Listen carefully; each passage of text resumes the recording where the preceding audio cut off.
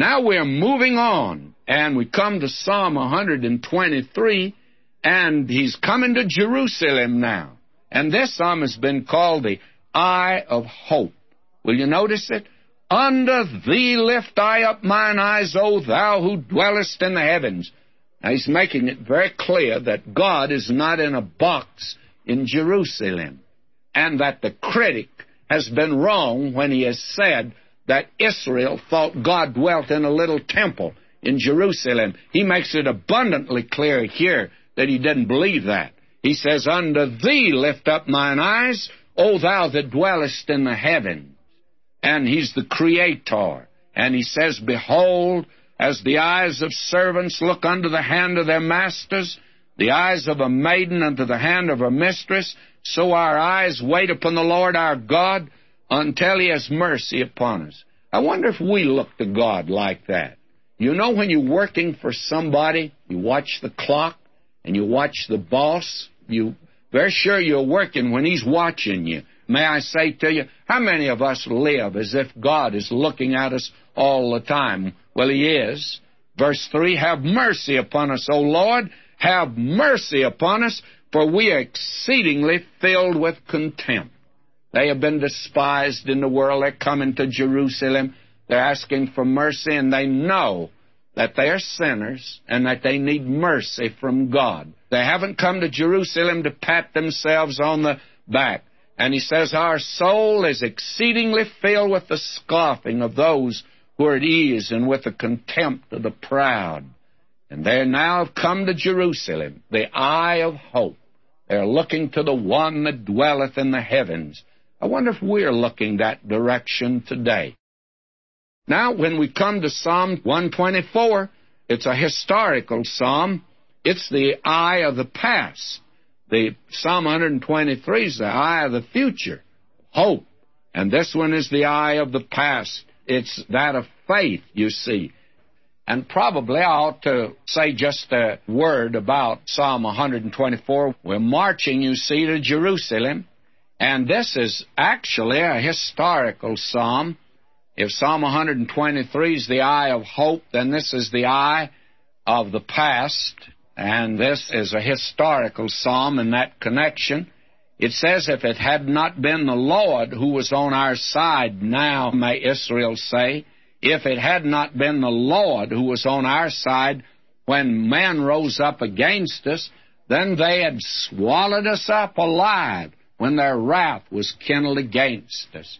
In other words, as they look back over their history, it's obvious that God has moved in their lives and made it possible for them to come up to Jerusalem to worship, and they are giving thanks to God for that. Then the waters had overwhelmed us. The stream had gone over our soul. Now, these would be the waters of the Red Sea, the waters of the Jordan River, and the waters of circumstances in which they found themselves many times. So they say in verse 6, Blessed be the Lord, who hath not given us as a prey to their teeth. Now, God has helped us. Our help is in the name of the Lord, who made heaven and earth. They are worshiping the Creator, you see.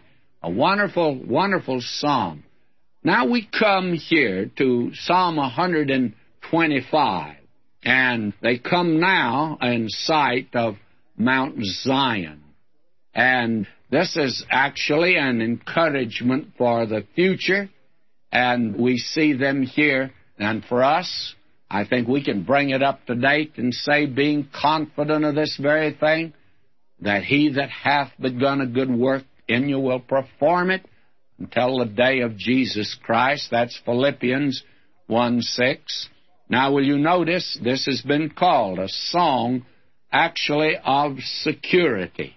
A wonderful song of security. And we find here now that it also looks toward a time of the restoration of these people. Now will you notice, they who trust in the Lord shall be as Mount Zion, which cannot be removed, but abideth forever. You see, now the pilgrims have come up from all over that land and beyond that land. And they came up where they saw the mountains of Judea. Then they saw the hills around Jerusalem, and now they actually can see Mount Zion, and they're moving in that direction. Now they are where they can see Jerusalem clearly. Notice verse 2.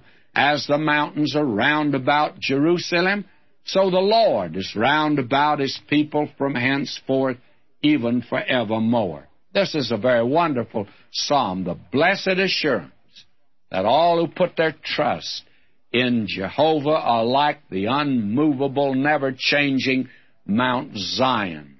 And that is the wonderful teaching here. Now we keep moving onward and upward here, and we come in Psalm 126 to sunshine and shadow. And he comes in sight of the heathen, and he wants to be a witness to them, you see. And we find this is one that apparently was inserted after the captivity. That is, the psalm was. It's just been too good to be true that he's now able to return to Jerusalem. Will you listen? When the Lord turned again the captivity of Zion, we were like them that dream. It was like a dream to us. We couldn't believe it. Then was our mouth filled with laughter, and our tongue with singing.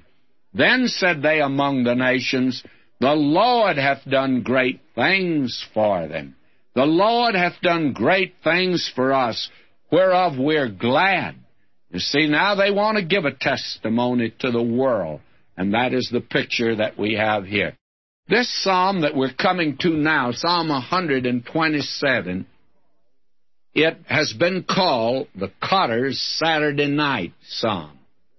And that probably is as good as any. It's a mighty crescendo. You come here to the crest of the psalm, and you come as high as you can to Mount Zion. You just don't get any higher, or to the temple area. But this carries us right into the heavenlies. And here's a psalm that's good for us today. And by the way, this is a psalm that reveals an utter dependence upon God. And this is the psalm that has been used on several occasions. It was used at the inauguration of President Eisenhower. There were two Bibles, and one of them was open at Psalm 127. And the George Washington Bible is open there. And it is one of these great pilgrim psalms. It has a message for us. Listen, except the Lord build the house, they labor in vain that build it. Except the Lord keep the city, the watchman waketh but in vain. It is vain for you to rise up early, to sit up late, to eat the bread of sorrows, for so he giveth his beloved sleep. Now, this psalm is a very wonderful psalm. The last one was a lovely psalm, but so is this one. And those that think because it mentions here, my beloved, that it's Solomon's. But the son of David that's mentioned here is not Solomon. It's none other than the Lord Jesus Christ himself.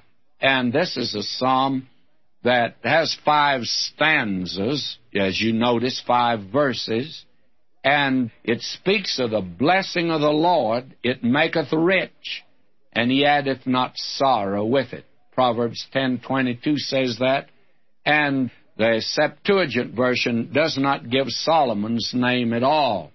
Now, you'll notice that 3 times in these 2 verses that I read that in vain was used. The word vain. You see, everything is vain, friends, unless God is in it. Everything is dependent on Him and on His blessing. This is very important to see. There was an old German proverb that said, everything depends on the blessing of God. I wish today that we looked at it like that. That's the reason it's called the Cotter's Saturday Night. A time when, therefore, the Lord Jesus said, I say unto you, take no thought for your life, what ye shall eat, what ye shall drink, nor yet for your body, what ye shall put on. Is not the life more than meat, in the body than raiment. Take therefore no thought for the morrow shall take thought of the things of itself. Sufficient unto the day is the evil thereof. Wonderful psalm.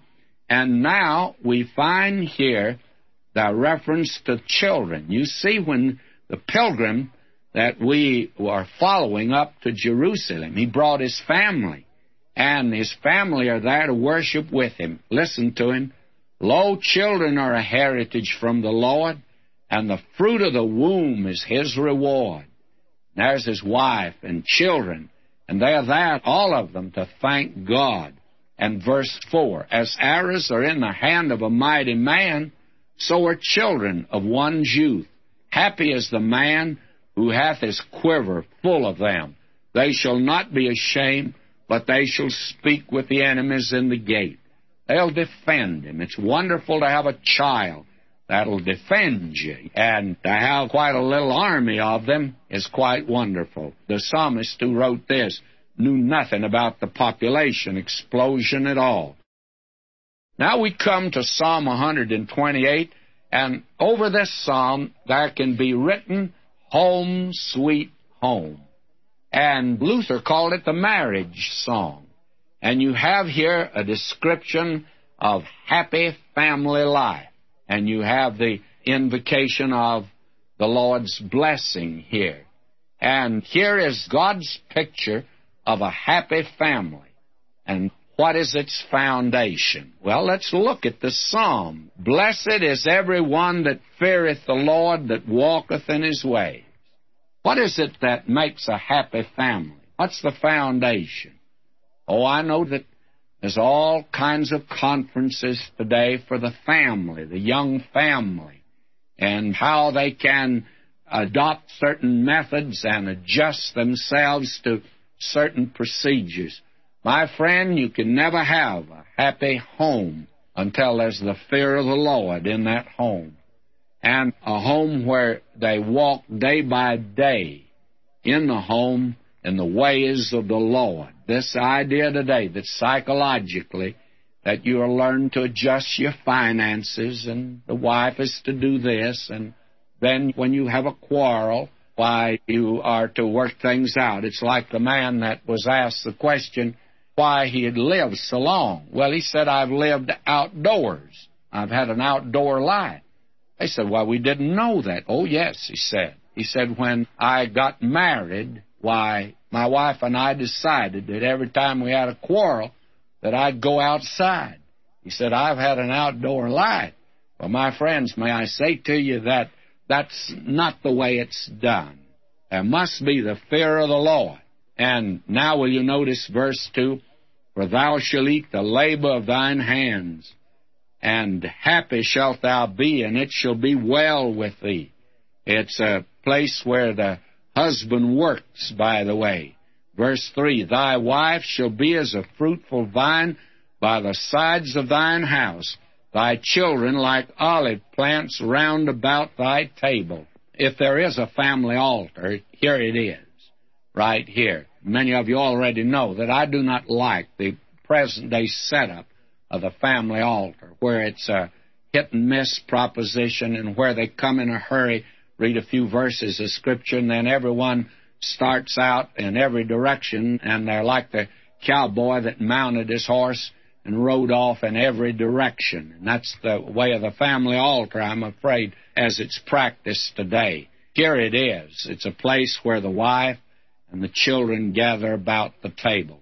And notice verse 4, it says, behold, that thus shalt the man be blessed who feareth the Lord.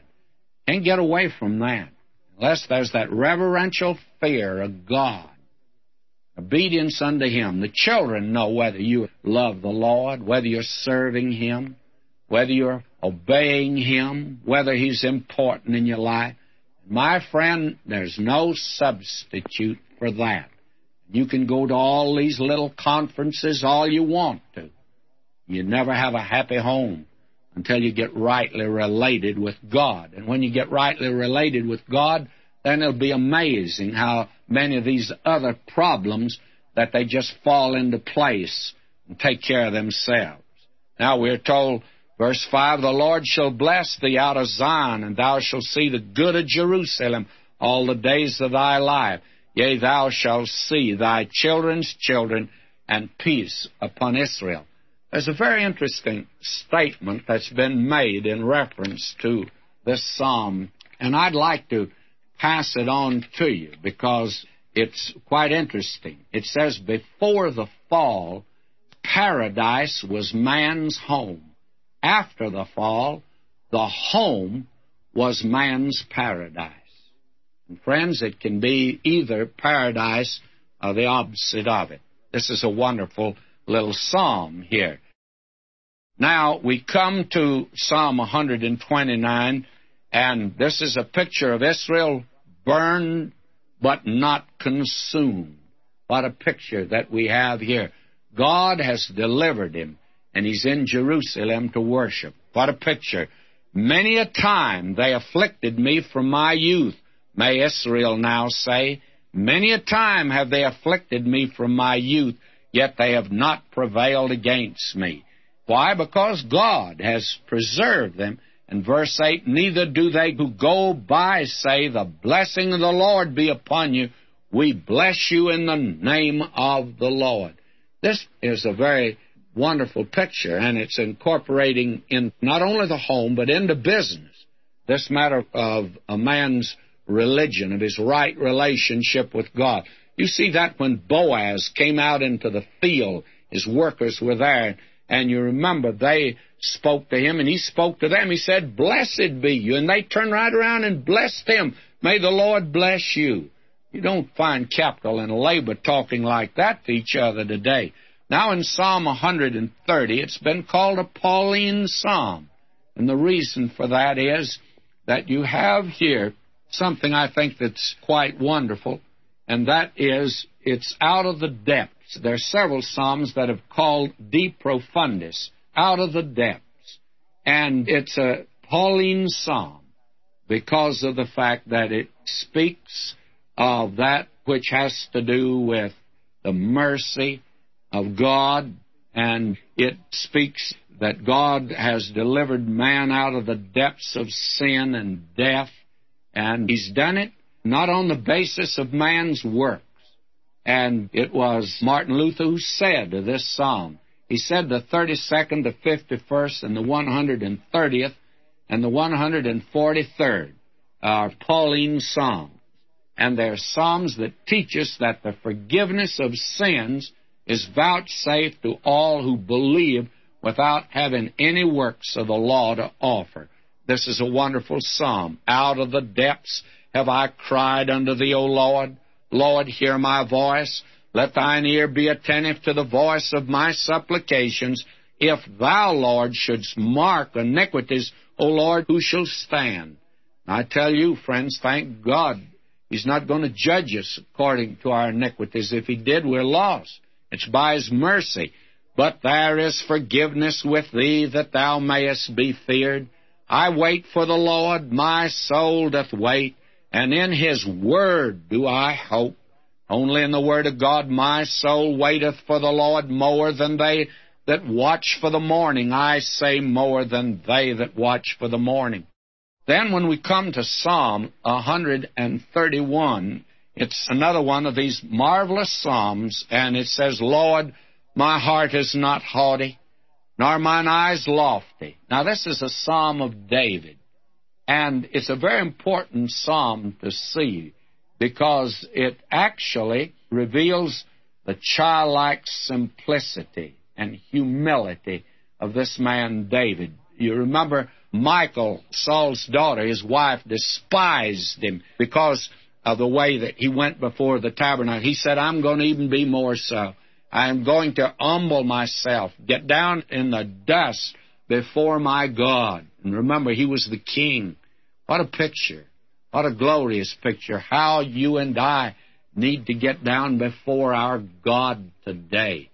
Very few of us practice that. When's the last time you've been down on all fours before God, my friend? And if you haven't had that exercise, that's the best setting up exercise that you can take today. Sure help you spiritually, maybe help you physically. Now, Psalm 132 here, it's a rest on the Word of God again and the promises of God, and faith is that which becomes all important. It is, by the way, a messianic psalm, and it's a very wonderful psalm. There's always been a question about its authorship, and it's about David, but I do not believe David wrote the psalm. Although the authorship has been attributed to David, yet there are those of real scholarship that have questioned that. Delitzsch says it is suited to the mouth of Solomon. And also Pironi says it is perfectly natural that Solomon should write a song for such an occasion, speaking of the earlier efforts made by his father to prepare a habitation for Jehovah. And his belief was that it was composed by King Solomon when the Ark of the Covenant was removed out of the tent of habitation that David had prepared for it when he brought it up to Jerusalem, and that it was now being moved in the temple that Solomon had built. Now that seems to fit in better with this psalm, and actually the only mention that we have here of the ark is in this psalm here. And that, I think, makes it very important to see. Now, we need to note, however, that the son of David here is not Solomon, but the greater son of David that's coming. Now, with that as a background, let's continue on with these psalms. You see, now that they are there in Jerusalem, and they go back to the fact that they've come to where the mercy seat was, above that ark, the place where they could approach God. Now will you listen to the psalm as we begin to read it. Lord, remember David and all his afflictions, how he swore unto the Lord and vowed unto the mighty God of Jacob. Surely I'll not come into the tabernacle of my house, nor go up into my bed. I'll not give sleep to mine eyes, or slumber to mine eyelids, until I find out a place for the Lord and habitation for the mighty God of Jacob. Now you'll recall back in 2 Samuel, the 7th chapter, it was in David's heart to build God a house. Now you can see here that this was the overweening ambition of his life. This was the one great pulsating thought, that he might build a temple for the ark of God. Now we find here, verse 8, Arise, O Lord, into thy rest, thou and the ark of thy strength. This was evidently the song they sang when the ark was moved into the temple that Solomon had built. It was really David's temple, and that the ark here was being moved in, and you remember the glory of the Lord filled the temple as it had the tabernacle of old. Now we refer to David again, verse 11, The Lord hath sworn in truth unto David, he will not turn from it. Of the fruit of thy body will I set upon thy throne. Now that is a reference to the Lord Jesus Christ. Now somebody says, can you be sure? Oh yes, because his children, they didn't measure up. You follow, as we have already followed in both Kings and in Chronicles, the line of David, one sinner after another on that throne. Very few of them were good kings, and only 5 saw revival come to the nation. Now, listen to verse 12.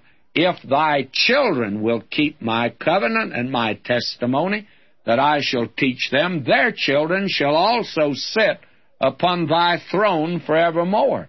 But you see, they didn't keep it. And the reason they were put out of that land, and the reason they were sent into Babylonian captivity, was simply because of the line of David that had sinned. But that didn't destroy God's covenant, that there would come the fruit of his body that he'd set upon his throne. That is what the New Testament is all about, when it opens with the book of the generation of Jesus Christ, the son of David. That's the son of David that we're talking about. and that the psalmist is talking about. Now listen to verse 13. For the Lord hath chosen Zion, he hath desired it for his habitation. This is my rest forever. Here will I dwell, for I have desired it. I will abundantly bless her provision. I will satisfy her poor with bread. Now this is a city that today this is not fulfilled at all. And I personally wouldn't desire it at all. I walked up to the top of Mount Zion the first time with a friend. When we got to the top and saw what it was, he said, I wonder if it is worth walking up here. Well, I told him, I said, I imagine David and the Lord thought so. They see something here we don't see, how it's going to be in the future. For the Lord hath chosen Zion. He hath desired it for his habitation. That's verse 13. That's important. Now, that psalm is a psalm they would sing when they were there, because it was the fact that here was the place they were to meet God, and he'd made that very clear. Now you have, in this 133rd psalm that we're coming to, we do have a psalm of David, and it's a beautiful gem. It's a rather short one, but it's a beautiful thing, and it has been called a psalm, I think, of brotherhood. It's certainly a psalm of fellowship. You see, not only did this man come up to Jerusalem as a pilgrim with his family and his children and wife around him, not only the place that God had chosen, but now he's there with friends, and he's having wonderful fellowship. They're not in little cliques or little groups.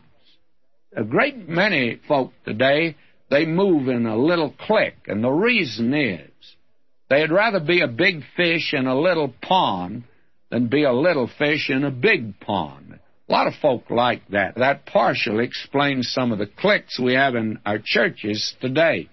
Now, here is a wonderful psalm of fellowship, of brotherhood. Behold how good and how pleasant it is for brethren to dwell together in unity. We're told to keep the unity of the Spirit today. It's like the precious ointment upon the head that ran down upon the beard, even Aaron's beard that went down to the skirts of his garment. Now, this was at the time that Aaron was anointed high priest. And this speaks of the priesthood of the Lord Jesus Christ. Someone has said, you have here the fragrance of a lovely rose. You see this ointment, this frankincense that was put on the priest, that indicated that he was a priest unto God. We see that this is a picture of the Lord Jesus Christ. He's not only king, he is our great high priest. And we see that in Psalm 45 and verse 7 that he's anointed with the oil of gladness above his fellows.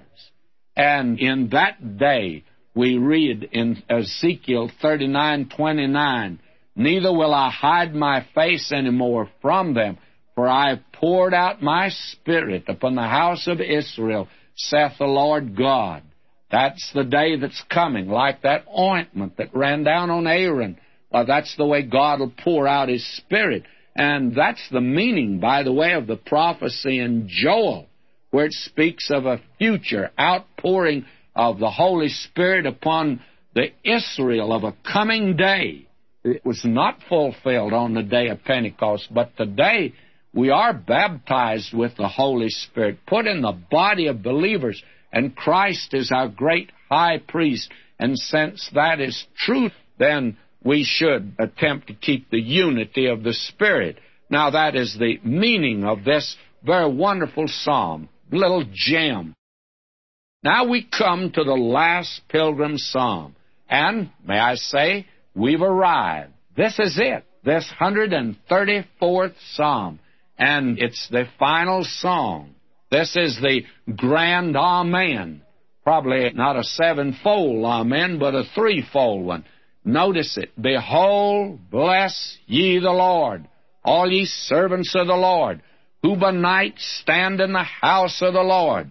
lift up your hands in the sanctuary and bless the Lord. Now you see the pilgrim. He's come from a ghetto, come from a place where he's under suspicion. He was being criticized, maligned, lied about. His neighborhood wasn't good. Now he's come up to Jerusalem. He's now in the sanctuary, and he's lifting up his hands in the sanctuary, and he's blessing the Lord. The Lord who made heaven and earth, bless thee out of Zion. And in turn, he's looking for the blessing of God to be upon his life. This is a great worship psalm, and this is something that should be incorporated today in our worship. May I venture this? And this, of course, is always the curse of being a retired preacher. You can always tell the other fellow what to do, whether you did it yourself or not. And I know something about retired preachers. I used to have many of them in my congregation, and today I happen to be one of them. So you can always tell what's wrong. Maybe we ought not to major in that, and I try not to, but when the time comes, somebody ought to say something. Let me say this, and I can speak freely. I trust you understand that. I believe that worship today is entirely too formal. Now, I do not believe that we should have fanatical outbreaks in worship. But there are a lot of us that can't seem to express our thoughts. I just have to stand, in a service, just like a dummy. I can't sing. I can't carry a tune. And my wife, she doesn't even want me to even try to sing when I'm standing with her in a service. She says, everybody turns and looks at you, and it's not a very pleasant look that they're giving you. Well, frankly, I can't sing. But I just like sometime to, as it were, just say, praise the Lord. Hallelujah. How wonderful God is. Or God is good. We need a little bit more informality today. Our services are just a little stiff and stilted. Maybe I'm starting some sort of a revolution. I could hope so. This is a wonderful psalm. The psalm that we have now and the other psalms we're coming to are psalms of praise. And there is a similarity in them, and we probably are going to hit some high points now. Praise ye the Lord. That's the way Psalm 135 begins. Here's a hallelujah psalm. And you want to know how it ends? Just like it begins. Praise ye the Lord. Here is a psalm that's in parenthesis, and the parenthesis is a hallelujah at both the beginning and the end. Now, it's a great psalm of praise. It's a call to praise God. It says here, praise ye the Lord, praise ye the name of the Lord, praise him, O ye servants of the Lord, ye who stand in the house of the Lord, in the courts of the house of our God. Praise the Lord, for the Lord's good. Sing praises unto his name, for it's pleasant. We're not saying it enough today that God is good. Have you ever told anybody that God is good? Oh, I want to get on this radio and just say one thing. God is good. And let it go at that, because that's wonderful. Our God is good. And this is a call to praise him. And now let me move down to verse 6. Whatsoever the Lord pleased, that did he in heaven and in earth, in the seas, and all deep places. He causeth the vapors to ascend from the ends of the earth. He maketh lightnings for the rain. He bringeth the wind out of his treasures. It's God that makes the weather. The weatherman doesn't make the weather. The proof of it is the times that he misses. He says, tomorrow it's going to be so-and-so. He's not in touch with headquarters.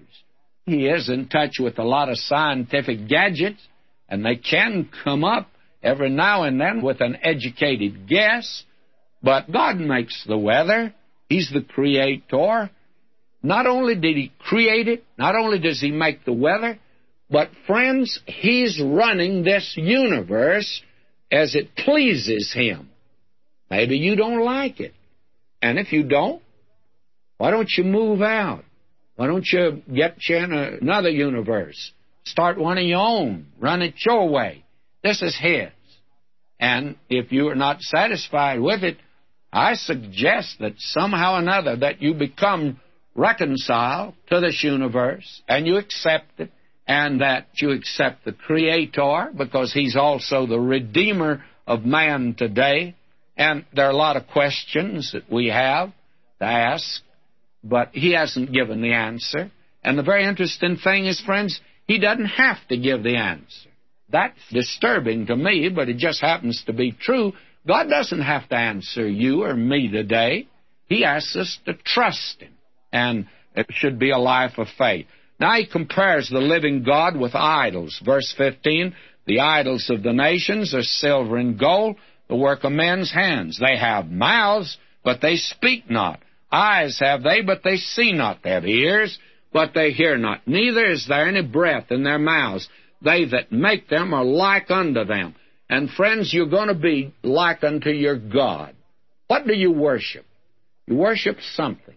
It could be gold or silver. It doesn't have to be on an idol. There are a great many people today worshiping gold and silver. That's covetousness. That's modern idolatry. You don't have to hang the gold and silver on a statue or an idol. You can worship many things. What is your God? Whatever your God is, if it's not the living and true God, He may have a mouth, but He can't speak. He may have an ear, but He can't hear you. Only the living God can hear you today. And for that reason, you'll become like your God. And therefore, we ought to bless the Lord. Bless the Lord. Blessed be the Lord out of Zion, who dwelleth at Jerusalem. This is a tremendous psalm. Now in Psalm 136, this is a psalm that has to do with the mercy of God. And did you know the mercy of God is mentioned in every verse? And we are to give thanks to Him, not only because He's Creator, but because He's rich in mercy. Oh, give thanks unto the Lord, for He is good, for His mercy endureth forever. He has plenty of it, and He'll never run out of it. His mercy endureth forever. Oh, give thanks unto the God of gods, for His mercy endureth forever. Oh, give thanks to the Lord of lords, for His mercy endureth forever. And in every verse of this psalm, why, you have the mercy of God mentioned. Oh, give thanks unto the God of heaven, for His mercy endureth forever. Now, this is a psalm that exalts the mercy of God. God is rich in mercy, Paul says. I want mercy from God, and God is rich in it. Have you called on Him? There are folk that have hang-ups. We get letters. I have done this sin. Do you think God will forgive me? Friends, He's rich in mercy. Do you want forgiveness? Do you really want? Well, He'll give it to you. Somebody says, well, I think I'd like something, maybe a new car. Why don't you go ask Him for it? And He's rich in mercy. And if you need the car and you should have it, He'd give it to you. Our God's rich in mercy. And that's the way He deals with us. He deals with us according to His mercy. I don't know about you, but I feel like saying hallelujah again. Oh, how wonderful our God is. How wonderful Jesus is. Oh, my friend, learn to fall down before Him and worship Him. He's worthy. And when you get down in the dust, you have to get down to get up. And He'll lift you up. How wonderful. Now, friends, this psalm that we're coming to is known as an imprecatory psalm. Psalm 137. And this is a psalm that there's been a great deal of criticism about. It is a psalm that the minute that you come to it and read it, well, you find out it is a psalm that makes you sit up and take notice. And to me, it's like riding down the highway, and all of a sudden you come to where 3 flares have been thrown down. 3 red lanterns are hanging out that tell you to slow down. Or it's like that cross that used to be at every railroad crossing. Stop, look, and listen. Well, the first flare here tells us that this is an imprecatory psalm, or the first flare says stop. And what we have here is one of the historical psalms, and the very interesting thing is no historical book tells us anything about the history of the children of Israel when they are out of that land. After they came into the land, after they became a nation born in the brickyards of Egypt, the minute they go out of that land, the Bible has no record of them. And that's the reason between the Old and New Testament, you have no record. There's no record of the 70 years captivity. Jeremiah and Ezekiel and Daniel tell us something about it, but none of the historical books.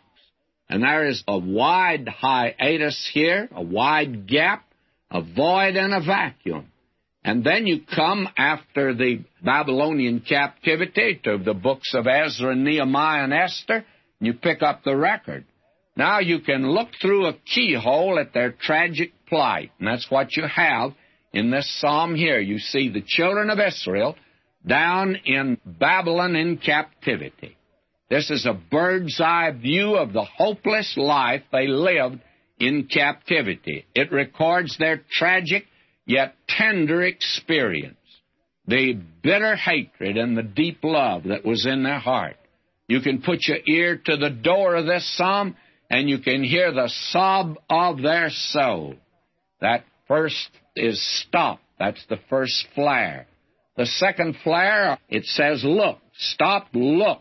And verse 4 says, how shall we sing the Lord's song in a foreign or strange land? And the question that is raised there has no answer. There are a lot of questions like that. A question asked Mr. Milquetoast, you know, are you still beating your wife? You can't answer it. And you can't answer this question here, as we shall see. And then there is the third flare, or the stop, look, now listen. This is one of the imprecatory psalms. There's a prayer, a wish here for vengeance that has called higher criticism to jump in glee. They just say that this could not be in the Word of God. Listen to it. Happy shall he be that taketh and dasheth thy little ones against the stones. Now, you can take the position of higher criticism today and reject this psalm. There are many folk that do that. They say, well, I believe the Bible is the Word of God, but I just don't like this psalm, so I won't accept it.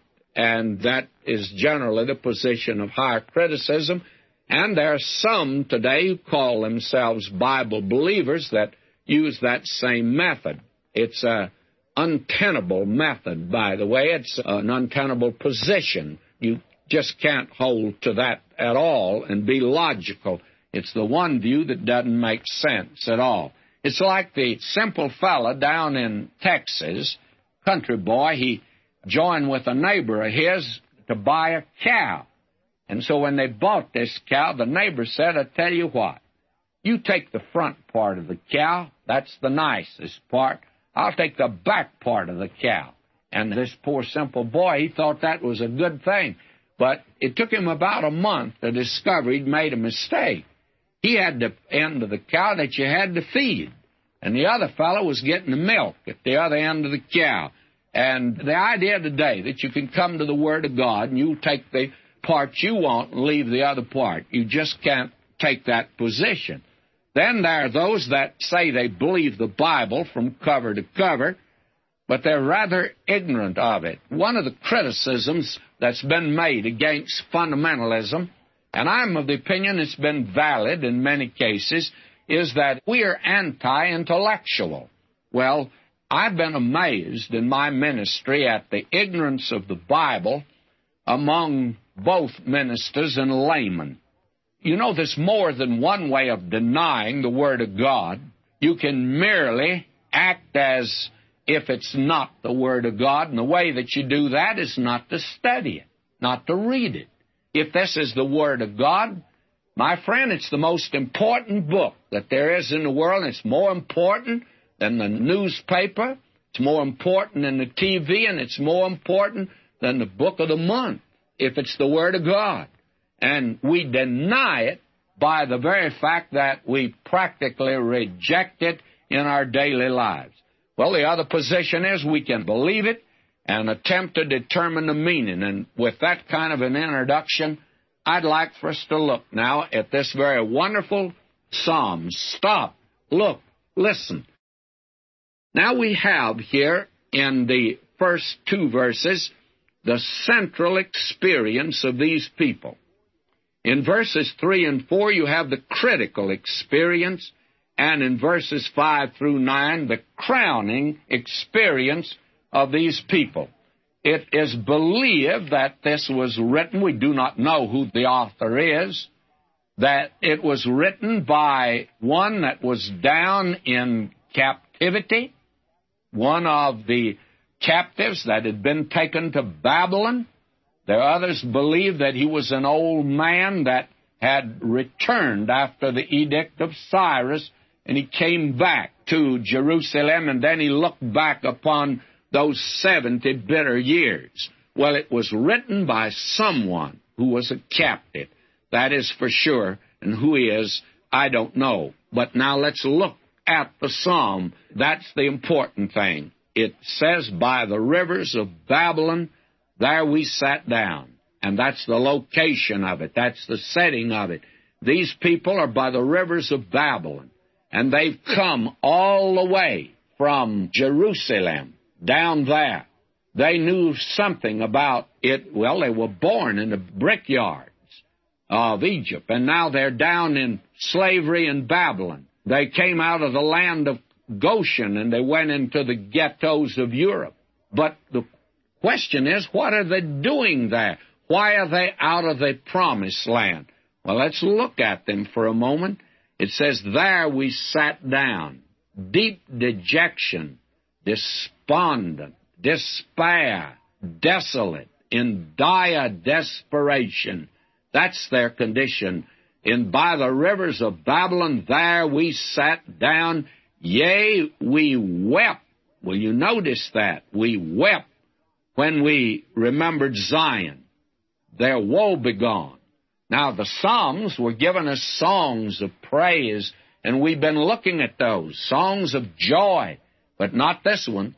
This one throws in the crying towel, and there's quite a contrast between Jerusalem and Babylon. Their home was in Jerusalem, and it was beautiful for situation there in the hill country.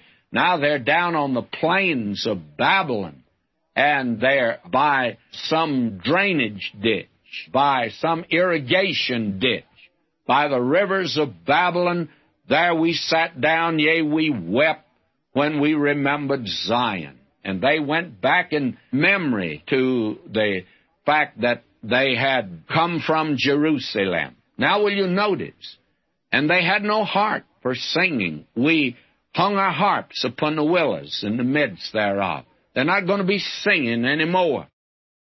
Now, will you notice what we have here? Here is their critical experience.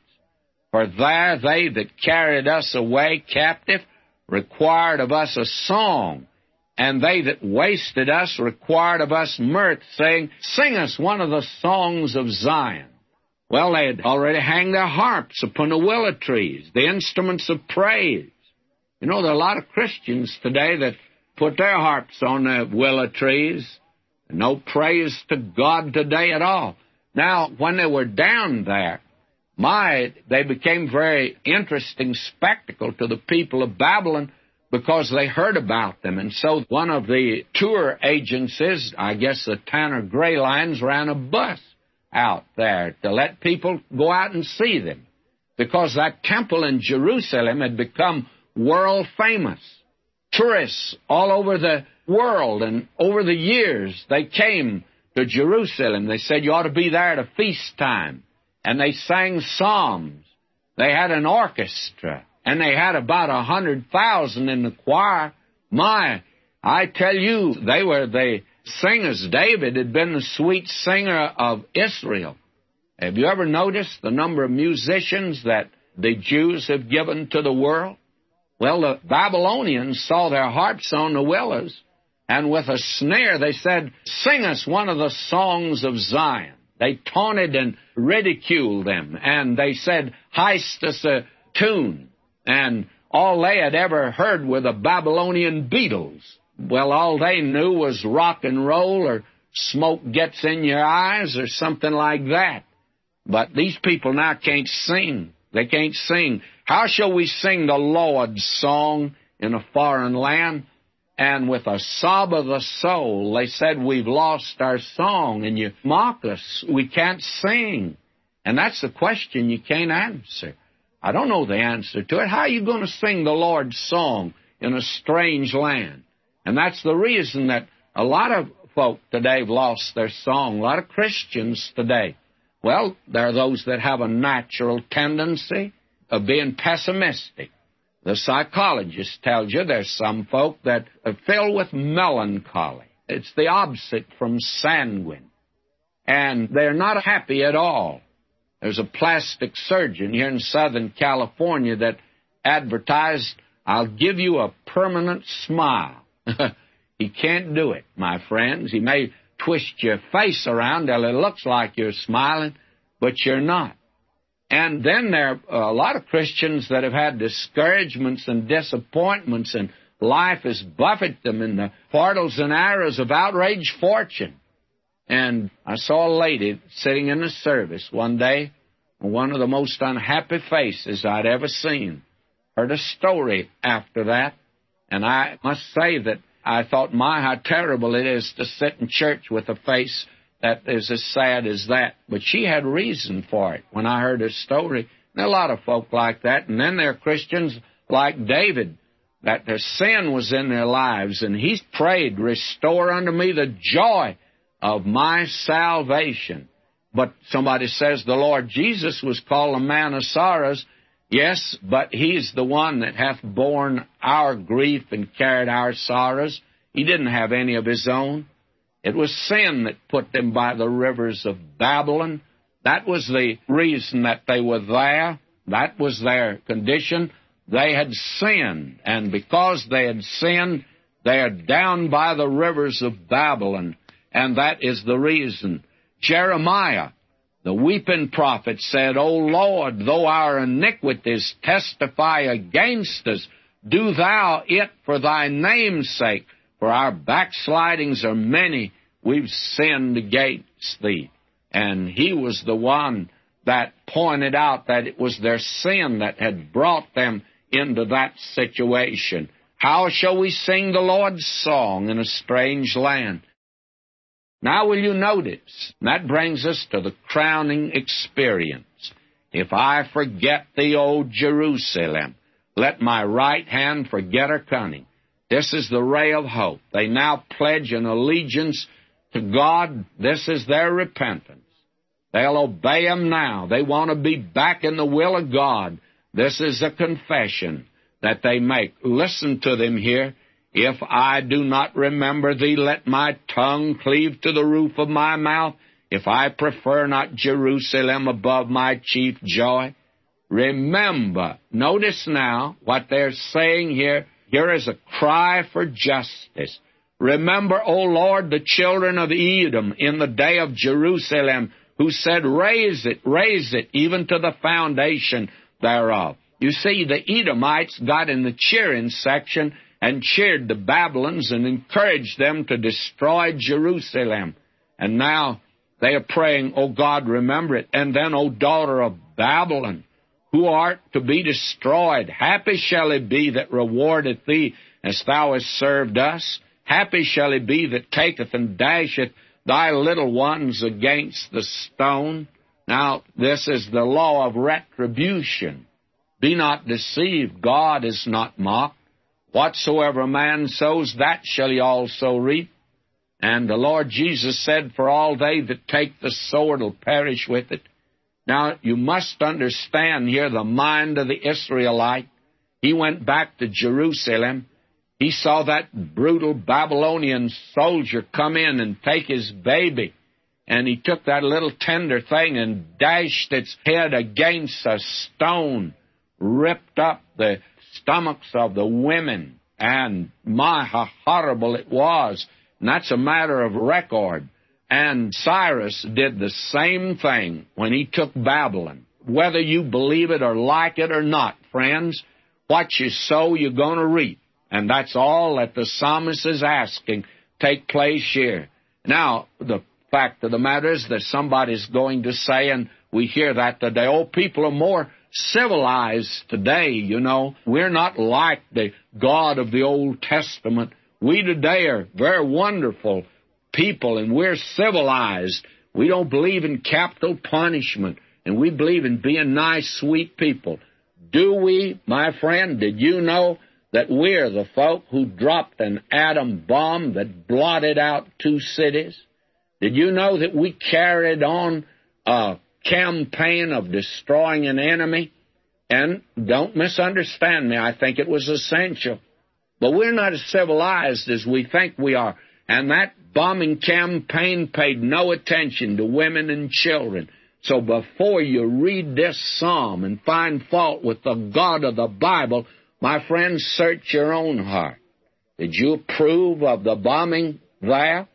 And there are a great many folks today that would begin this type of thing today. They'd drop an atom bomb at just the wink of an eye.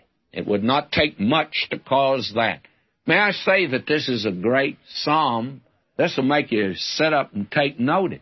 This will make you search your own heart. This is a psalm, my friend, that reveals that you and I live in a big, bad world.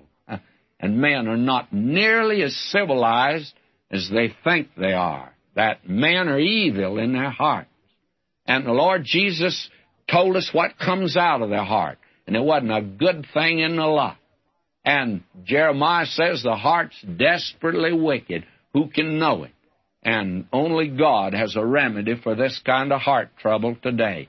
This is a great psalm, and we've spent a lot of time with it. Now, when we come to Psalm 138, the psalm that, of course, follows this one, this is another great psalm, by the way. And we saw the harps hanging on the willow trees in the last psalm. Well, in this psalm, they're in the hands now of the godly, and the harps are being used for the praise and worship of Jehovah again. The remnant have now come back to God. Now, this is a psalm of David, and because the temple is mentioned here as a reference to it, there are those that feel that he could not have written it. Well, the word temple could be tabernacle just as easily, and apparently it is that kind of a psalm that is speaking of the tabernacle and of the days of David. We're told here, and it's in the inspired text, that it is a psalm of David. And this is a wonderful psalm of praise. It's rather in contrast to the psalm that precedes it, Psalm 137. There we saw Israel in Babylonian captivity down by the irrigation canals in Babylon. They put their harps on a willow tree, and they wept when they remembered Zion.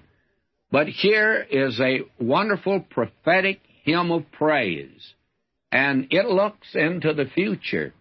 It looks to the time when the remnant will take up their harps again and sing praise unto God. Now, this is a psalm of David, which he wrote.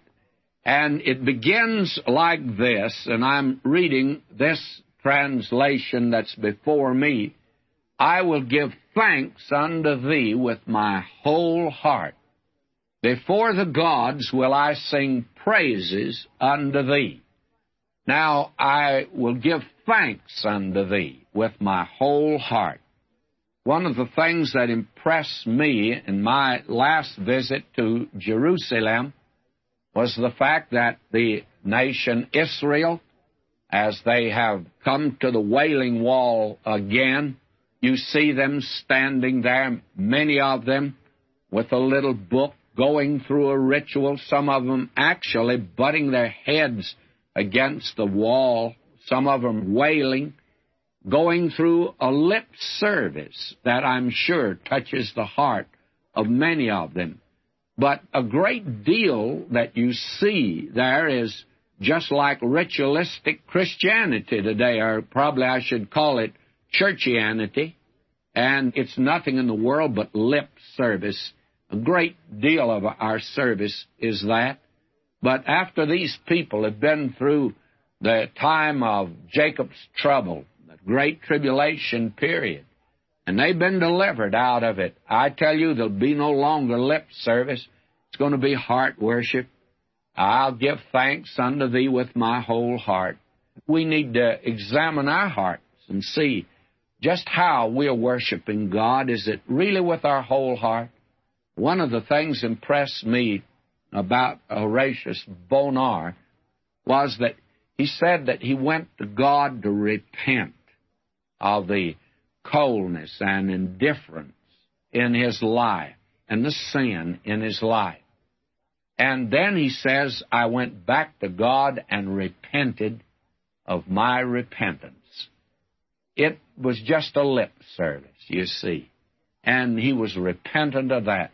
I think that some of us on Monday morning ought to go to God in prayer and ask Him to forgive us for going to church on Sunday. Lord, forgive me that I went to church yesterday. I went to church and all I did was I sang the hymns lustily, but my heart wasn't in it. I prayed, but it was just merely a formality. I didn't enter into it, and as I listened to the sermon, the Word of God, it had no effect on me. I criticized the preacher, and I criticized everything that was there, but I never criticized myself. God forgive me for going to church like that. May I say to you, that would be a good thing for many of us. Now there's something else that's interesting here. He says, before the gods will I sing praises unto thee. Now, Luther and Calvin, they explained here that the gods were angels of God. I don't think it's quite that. And others think that actually what he's talking about are the idol gods of the nations, and he certainly could be talking about that. But anything that you would have in place of God in your life, or what is between you and the living and true God, could actually be atheism. Whatever it is your God. A man said to me, says, I don't believe there's a God. Well, I said, that's interesting. When you say you don't believe that there is a God, what you are really saying that there is a possibility there is a God, but you just don't believe in Him at all. To you, God is out there, but you can't believe in Him. May I say to you, I think that's the position of the average so-called atheist. He's really an agnostic. We have seen this word before, and we saw it, you will recall, back in Psalm 82:6. And there it referred to the judges, those that are in the place of God down here, the representatives of God. I've always been mindful of the fact that as a minister and a preacher and teacher of the Word of God, that I'm to give the Word of God out, and I'm not responsible to you, but I am responsible to God. I have to answer to Him because of the fact that people will look to you. And if you don't make the gospel clear, who is? And there's one thing. I look back upon my ministry, I see much of failure. I have many regrets. I'll be very frank with you. But there's one thing that when I look back, I can say this, and I can look in the face of God and say this, Lord, I preached your word the best I could. I did it the best I could. And you know that's a great comfort because you do stand in the place of God. And judges that have a man that come before them, their life is in the balance. Now you can escape the responsibility, as many judges are doing today, and say, oh, I'm civilized and will not execute that man. But my friend, You're standing in the place of God, and He's going to call you to account someday. And maybe you're going to find out you weren't nearly as civilized as you thought you were. May I say to you that I do not know exactly what David meant here, but he says, before the gods will I sing praise unto thee. And it could mean, you see, several things. Now he says, I'll worship before thy holy temple.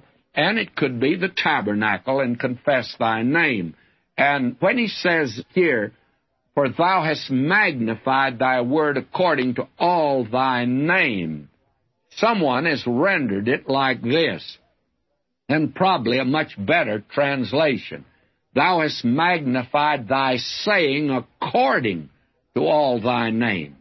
In other words, God's word is back of what He says. God's word is as good as He is, because He's back of His word. And that is the thing that you'll recall that you find elsewhere in the Scripture. The psalmist has been saying, I'll confess thy name for thy loving kindness and for thy truth's sake. And thou hast magnified thy saying in accordance with thy name. In other words, He's fulfilled it in such a manner as to bring out all that the name implies. That's a very wonderful statement. Now, as we drop down here to verse 6, you'll notice he says, for Jehovah is high and regardeth the humble, but the proud He knoweth afar off. Jehovah is high. He is over all, yet He'll condescend to the lowly, and He regardeth the humble. What a wonderful picture this is, and there's so much said in the Word of God about the fact that God regards the humble. Humility is really something that God regards. And proud man today just doesn't seem to be an expert at displaying humility. James, that practical writer, in James 4:6 said, God resisteth the proud, but He giveth grace unto the humble.